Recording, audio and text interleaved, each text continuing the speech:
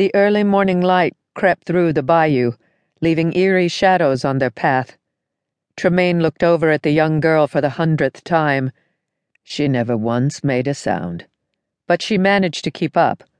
She looked exhausted, and they had been hiking for hours, but he wanted to put some distance between her and Sinclair McAllister's estate. His heart broke for the beautiful, wide-eyed young girl who had lived through horrors he couldn't bring himself to imagine. Her hair was a tangled mess of colors, her eyes a combination of green and gold he'd never seen. Every time he caught a glimpse of the nasty bruise that covered one side of her face, he wanted to pound the life out of the sick piece of shit who gave it to her.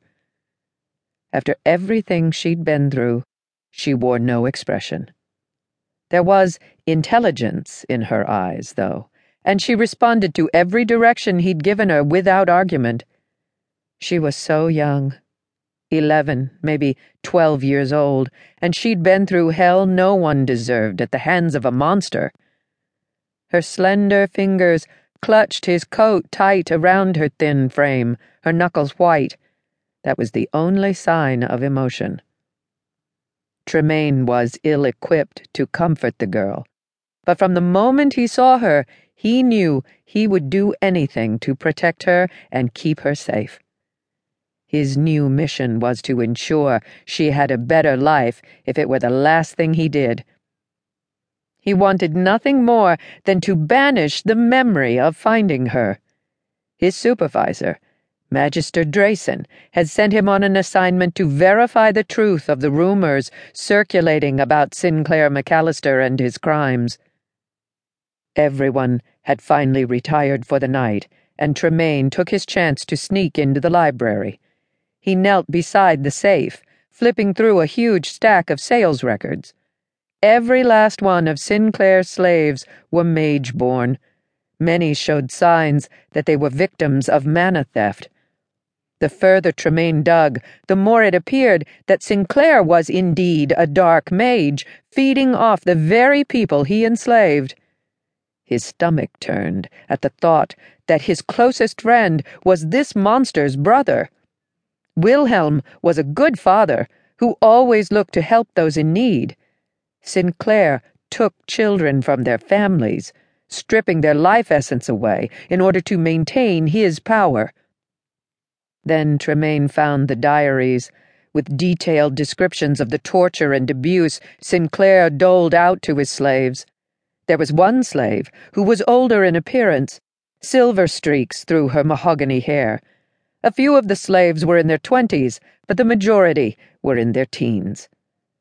There was more than enough evidence to condemn Sinclair for the rest of his unnatural life. Tremaine needed to find a way to free the slaves before they could suffer further. A scream echoed from the next room. Tremaine ran into the hall. There was another shrill cry, this one full of pain, as a child yelled, "No! Stop!"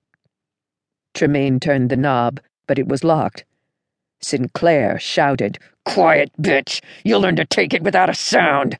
The sound of a slap rang out. "Go to hell!" a girl shrieked. Tremaine slammed into the door, shattering it with a pulse of magic. He was met with shadowed webbing that blocked his entrance. The crackle of lightning and sobs filled the room. With renewed effort, he shoved his fingers into the scalding magic and forced his own power into the spell.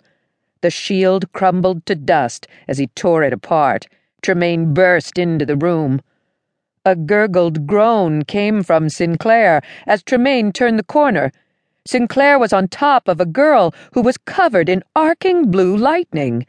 His body danced as the girl's magic flowed through his flesh, setting him on fire.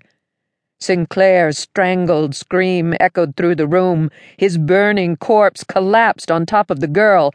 "No, no, no!" she sobbed. Tremaine didn't think. He rushed forward and threw Sinclair's body from the bed. He hardly felt the heat, but noticed the fire licking up his sleeves. A quick spell doused the flames as he turned back to the girl. He found her staring back at him with wide, terrified eyes, and then she screamed.